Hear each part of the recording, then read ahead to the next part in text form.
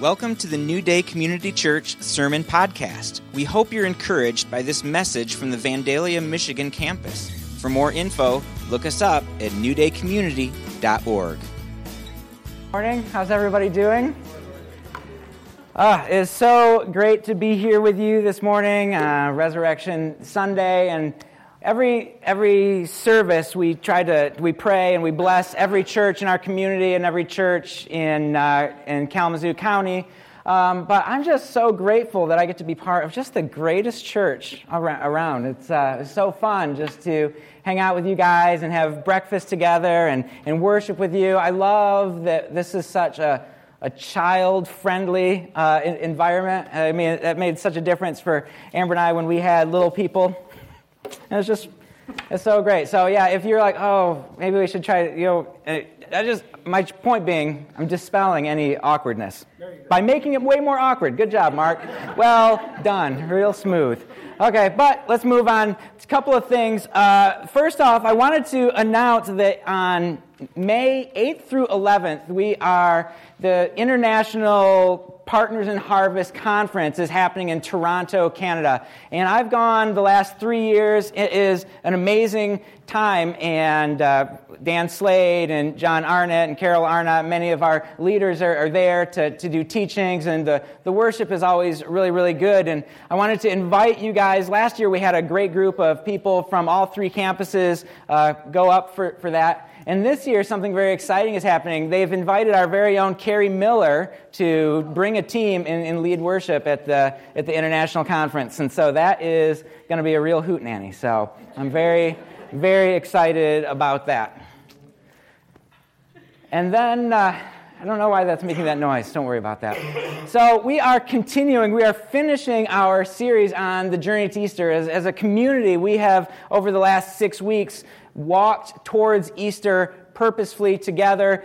Each of the congregations, Nichols, Vine, and Vandalia, have all been doing the same sermons every Sunday, and then having midweek small groups where we would get together and dive deeper into those topics and those things. And we have heard so many amazing testimonies from that, from connections being built, people just getting to know one another better, people really being able to ponder some of the things that we often don't think about as we lead up to Easter.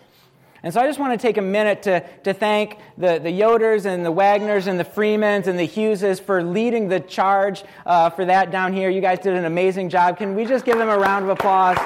Thank you guys so much. We could not have done it without you, and it was awesome. So thank you very much for that. And so today we have arrived. Our journey to Easter has been successful. We are here, and today what I want to talk about is how Easter, how the resurrection, what we're celebrating today, is the foundation of our faith. And as you guys know, a solid foundation is vital for something to be strong. You know, if it's a house, you have to build on a solid foundation. And at one time, I imagined that this house had a nice scenic overview, and it was really enjoyable. But the foundation is a little bit lacking, and so now that house fails for what it was built for. It's a bad foundation. And we also know that foundations are important for music. We got to learn the fundamentals, right? We got to learn our scales, and we got to have good tone, and we need to understand music theory so we can play together. We need that foundation. We know, I don't know this, but what I've heard is in sports you have to learn the fundamentals if you're going to be effective at whatever that sport is, if you want to play your best game. So we need a solid foundation. And a tree is an example of a good foundation. That house was failing, but this tree is solid because it has a strong root system. As the winds blow, as the storms come blasting against it, that tree is going to stand solid because its roots are deep and wide. And just like the foundation of this tree is solid, the foundation of our faith is solid. The foundation of our faith being the resurrection of Jesus. And I just want to look at a couple ideas of what would it mean if there wasn't a resurrection. Is it that big of a deal? Without a resurrection, Jesus is just another martyr. Thousands and thousands of people were crucified along the Roman roads. Many would-be messiahs or self-proclaimed messiahs would wander the countryside there and declaring, I am the one that's coming. Everybody is waiting and looking forward to this Messiah. For 400 years, it seems that everything has been silent and they're waiting. Is this him? Is this him? Is this him? And many of them popped up and many of them died. But Jesus is not just another martyr. He is the risen Savior. This is a pretty common saying. Without a resurrection, Jesus is either a liar or a lunatic. I think it was C.S. Lewis that said he's either our Lord, a liar, or a lunatic. Either he is who he says he was, or he's a liar trying to pull a fast one over on people. Or maybe he really thinks he's the Son of God. Maybe he really thinks he is the Messiah, but he's crazy. And none of us want to bend our knee to a lunatic. Paul tells us that without a resurrection, there is no forgiveness of sins. And we know that there is no future celebration reuniting us with Christ in the Father's kingdom. This was a promise that Jesus made when he instigated the Lord's Supper. He said, I'm not going to drink from this cup again until I drink it with you in the Father's kingdom. Well, if Jesus has not been raised, there is no future celebration for us. Without a resurrection, there is no apostolic foundation of our faith. That's fancy words. Basically, this means that if there was no resurrection, the disciples would have stayed hiding. They would have stayed scattered across the Middle East there, hiding from the Jews. There would be no Bible. There would be no faith. Without a resurrection, there is no complete model of sacrificial living. Jesus called us, as we talked about last week, to lose ourselves, to deny ourselves, to take up our cross and to follow Him. And if we do that, we will enter into abundant life, into the fullness of life. But if Jesus isn't raised from the dead, then there is no first step. There is no hope that we too will raise to life. And so the resurrection is not optional for us. The Apostle Paul says in his letter to the Corinthians, but if it is preached that Christ has been raised from the dead, how can some of you say there is no resurrection of the dead? If there is no resurrection of the dead, then not even Christ has been raised. And if Christ has not been raised, our preaching is useless, and so is our faith. And if Christ has not been raised, your faith is futile. You are still in your sins. Then those who have fallen asleep in Christ are lost. If only for this life we have hope in Christ, we are of all people most to be pitied. The resurrection is not optional. Jesus can't just be a good moral example. He can't be just a good teacher that we're going to remember some of his sayings and try to put them into action in our lives. If he is not the resurrected Lord and Savior, then our faith is useless. And as Paul says, we are pitiable. But today's text in Matthew declares that there is a resurrection. And this section of Matthew was written by the author to really highlight and to underline for those that this letter was written to that the tomb is empty, that Jesus is alive. And that is what we're going to look at today, looking from Matthew 27, verse 62, up until Matthew 28:10. I think is where we're going. I know is where we're going. But we don't start in such a happy place. We start with Jesus being dead, where we left off on Good Friday. Jesus breathed his last after saying, my God, why have you forsaken me? It is finished. The centurion stationed there at the cross jabbed a spear into his side, and out comes blood and water. Jesus is dead. He's taken down from the cross, and Joseph of Arimathea comes and says, "Can I take his body and bury it?" And Pilate, who seems to have already kind of tried to wash his hands of this whole situation, says, "Do whatever you want." It's hopeless. Jesus is definitely dead. Matthew 27:62, we pick up the story, and it says, "The next day, the one after preparation day, the chief priests and the Pharisees went to Pilate. 'Sir,' they said, 'we remember that while he was still alive, that deceiver said, "After 3 days I will rise again." So give the order for the tomb to be made secure until the third day.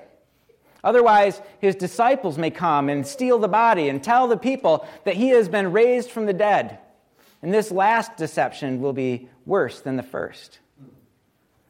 'Take a guard,' Pilate answered. 'Go, make the tomb as secure as you know how.' So they went and made the tomb secure by putting a seal on the stone and posting the guard. And so here we see that Jesus is dead. He is in the tomb. And the chief priests and the Pharisees want to make sure he stays there. In this section of Scripture, we see that they're trying to kind of tie up all the loose ends because they don't want to deal with Jesus and his disciples anymore. They have no expectation that he is going to rise again, because somehow they had heard that this guy claimed he's going to rise again on the third day. We're not exactly sure how that happened. Jesus told his disciples, and as we've seen throughout the story, the disciples don't quite grasp that concept, and so maybe they shared with some of their friends, like, Jesus said he was going to raise on the third day. I don't know what that's all about. It seems crazy. They told some of their friends, and all of a sudden throughout the region, people are talking, apparently Jesus guy is saying that he's going to raise on the third day. And the chief priests and the Pharisees, they hear about this, and they go, you know what? Let's just make sure that they don't come and steal the body, because that would be a real pain in the neck. Things are going to get bad then. But we see that they really are overestimating the disciples. Maybe they're thinking, these disciples, they seem courageous and put together, and they have a plan and a purpose. But actually they're hiding and scattered and terrified. They were certainly correct that if the tomb does become empty, they're going to have a big problem on their hands. And so Pilate says, fine, take whatever you need. Take a guard, seal it up. And so they post Roman centurions at the tomb, and they seal it with either with wax or clay, and they put the Roman seal on it just to make sure nobody touches the tomb. Jesus is going to stay dead. In this scene, as we read through it and as we think about what is going on, is as hopeless as it can be. And one thing that we know for sure as we read through the text is that absolutely nobody is expecting a resurrection, which is incredible. Jesus says this over and over again. But I understand that. I tell my kids things over and over again, and they just do not get it. They don't pay attention. Right? So nobody is expecting a resurrection. We see the Jewish leaders. They aren't expecting a resurrection. They think maybe the disciples are going to come and steal the body. We'll put the guards there. We'll seal the tomb. Nothing is going to happen. We'll make sure this is a done deal. As we look at the story here and in some of the other Gospels, the Gospel of John tells us that the disciples haven't just scattered, but they're hiding. They're fearful for their lives that the people who put Jesus to death are going to track them down and kill them too. In their desperation, what are they? I have no idea. What are they thinking? Are they like, well, I can go back to fishing.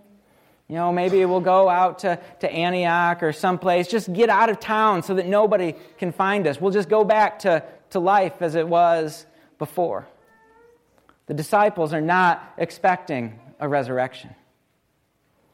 And even the most faithful people we find in this story, the women who were there at the foot of the cross watching Jesus crucified, The women who followed Joseph of Arimathea to the tomb and watched Jesus put to rest. The women who come back to the garden in the next verse, these women are not expecting a resurrection. The next verse says they come to the tomb just to look at it. Another gospel says they came to anoint his body, to complete the burial ritual of the Jewish people. The women, though they're there, are not expecting a resurrection. And often in our own lives, we can live like this too. That we aren't expecting or aren't holding fast to this idea of resurrection. We feel hopeless. We feel empty. We feel let down by this whole Christianity thing. We feel disoriented because life is not going the way that it seems like it should. We might feel like the women who are faithful as much as they can be. They're showing up at the tomb where Jesus is. Maybe that's us. We show up to church, but we're not really expecting anything. We're just kind of going through the motions, and maybe being in the building makes us feel a little bit closer, but there's no expectation of resurrection power. There's no expectation of hope and life. Or maybe some of us feel like the disciples. We've turned away. We've rejected Jesus. We have scattered. We have gone into hiding. We have, even if it was true, even if there was a resurrection, we have distanced ourselves so far. We have done so much. Our sin is so heavy upon us that Jesus certainly isn't going to be able to forgive me, even if he is alive. But the good news is that this is not where the story ends. Because Jesus is alive. And in Matthew 28, the story continues. It says, after the Sabbath at dawn on the first day of the week, Mary Magdalene and the other Mary went to look at the tomb. There was a violent earthquake, for an angel of the Lord came down from heaven, and going to the tomb, rolled back the stone and sat on it. His appearance was like lightning, and his clothes were as white as snow. The guards were so afraid of him that they shook and became like dead men. I love this part of the story, just an aside, that these women, they go to the tomb expecting to find a dead Jesus. But now Jesus is alive, and these centurions, these people that are supposed to be guarding the tomb, they're the ones that are dead. I just think Matthew is brilliant in that juxtaposition there. So anyway, good job, Matthew. Well done. So the guards are afraid. They shook, and they fall down like dead men. Then the angel said to the women, do not be afraid, for I know that you are looking for Jesus who was crucified. He is not here. He has risen, just as he said. Come and see the place where he lay. Then go quickly and tell his disciples, he has risen from the dead and is going ahead of you into Galilee. There you will see him. Now I have told you. And so what would this scene have been like in the pre-dawn cool of the garden on that morning? The women are, their feet crunching on the garden path on their way to the tomb where they'd seen Joseph of Arimathea bury Jesus. They're probably in despair, talking, what are we going to do now? It looked like life was going to go this direction, but now it looks like this, and this is terrible. What is going on? And they go and they come into view of the tomb, and there are the centurions guarding it. And all of a sudden, right, there is an earthquake. What? How could that's weird. There was an earthquake like 3 days ago when Jesus died. Maybe this is an aftershock. Right? What is going on? And all of a sudden, there's a very bright guy sitting on top of the tomb, and these Roman centurions, right? The main soldiers, the SWAT team or whatever, the SEALs of the Roman army are there guarding, and these centurions look up and they start shaking and faint, falling as if dead in front of the angel. And what are the women? The women don't faint to their, that's great, good job. And they kind of slowly approach. And he says, don't be afraid. I got a picture. Don't be afraid. For I know that you are looking for Jesus who was crucified. And we could easily say that the angel is saying, I know you're looking for Jesus who was dead. Definitely dead. He's not here. But he has been risen, just as he said. You don't believe me? Come on in and look.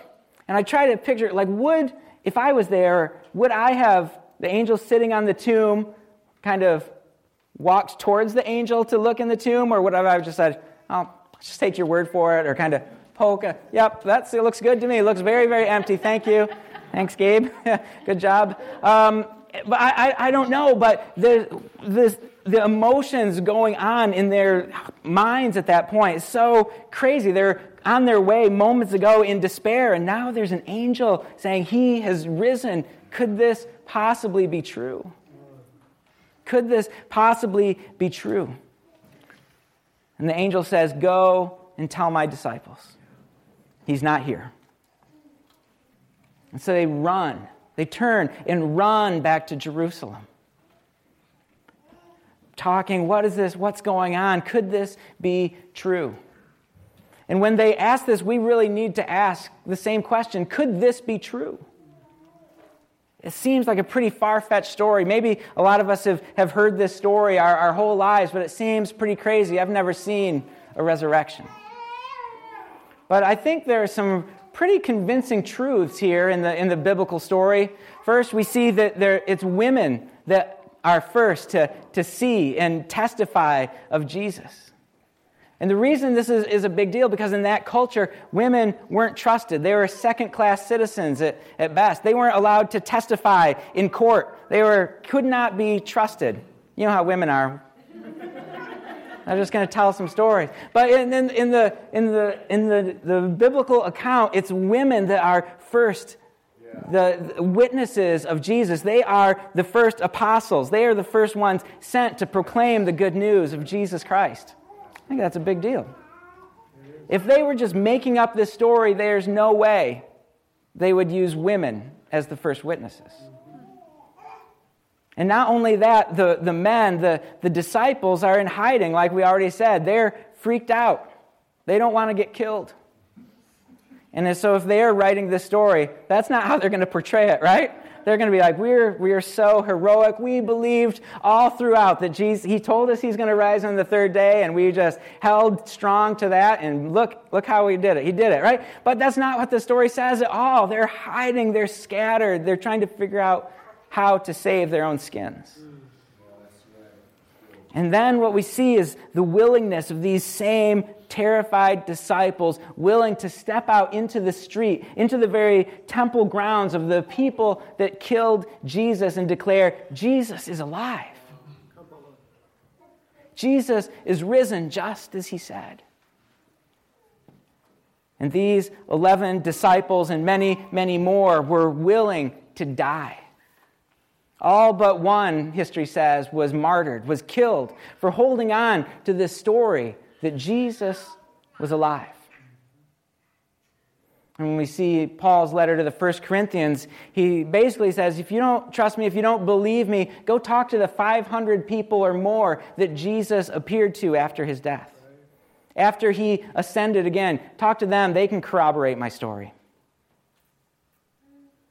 And so I think that all of these things, and there's other reasons that we can put our faith and our trust in this, and they get us closer.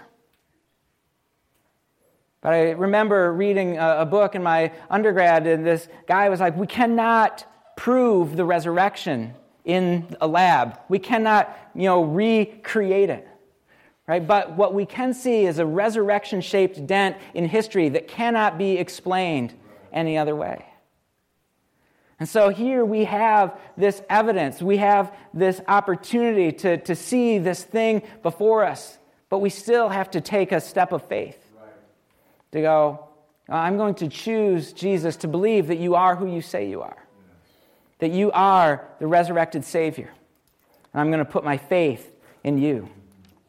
Because I would say, this is true. The resurrection is the most solid thing that we can hold on to. And then the story wraps up here for today. So the women hurried away from the tomb, afraid, yet filled with joy, and they ran to tell his disciples. Suddenly Jesus met them. "Greetings," he said. They came to him, clasped his feet, and worshipped him. And then Jesus said to them, "Do not be afraid. Go and tell my brothers to go into Galilee. There they will see me." So again, the women, the first apostles, are running back to tell the disciples to obey the angel, and they run into Jesus. I can't imagine what that would have been like. He's probably just kind of chuckling to himself. "Hey, greetings. How's it going?" And what do the women do? They fall down and clasp his feet. Right? They fall down and prostrate on the ground and worship him. The only real good, the only option for us when we encounter the resurrected Savior is to fall on our knees and to worship him. Don't be afraid, he says. Everything is going to be okay. Yeah. Then he says this, "Go and tell my brothers." This is incredible. I've probably read this 700 times, maybe probably a lot more, I don't know. Read it over and over again, and suddenly as I was preparing for this message, I go, he says brothers. Not, the angel said, "Go and tell my disciples." The women were on their way to talk to the disciples, but Jesus encounters them and says, "Go and tell my brothers." He's reinstating them. He's drawing them back into the family. Yes, they have abandoned him. Yes, they have forsaken him. Yes, they have denied him. Peter 3 times in the courtyard. But Jesus comes back and says, "Hey guys, I'm not surprised. I knew this was going to happen. I welcome you back. I forgive you." He forgives them, calling them brothers. And we can feel like this, feeling again like we have failed, like we have been unfaithful. We have done this thing or that thing, and we're so far from God. He's probably so upset with us. We may have abandoned Jesus, but he has never abandoned us. And he welcomes us back with arms open wide, saying, "Welcome home, brother. Welcome home, sister. I forgive you."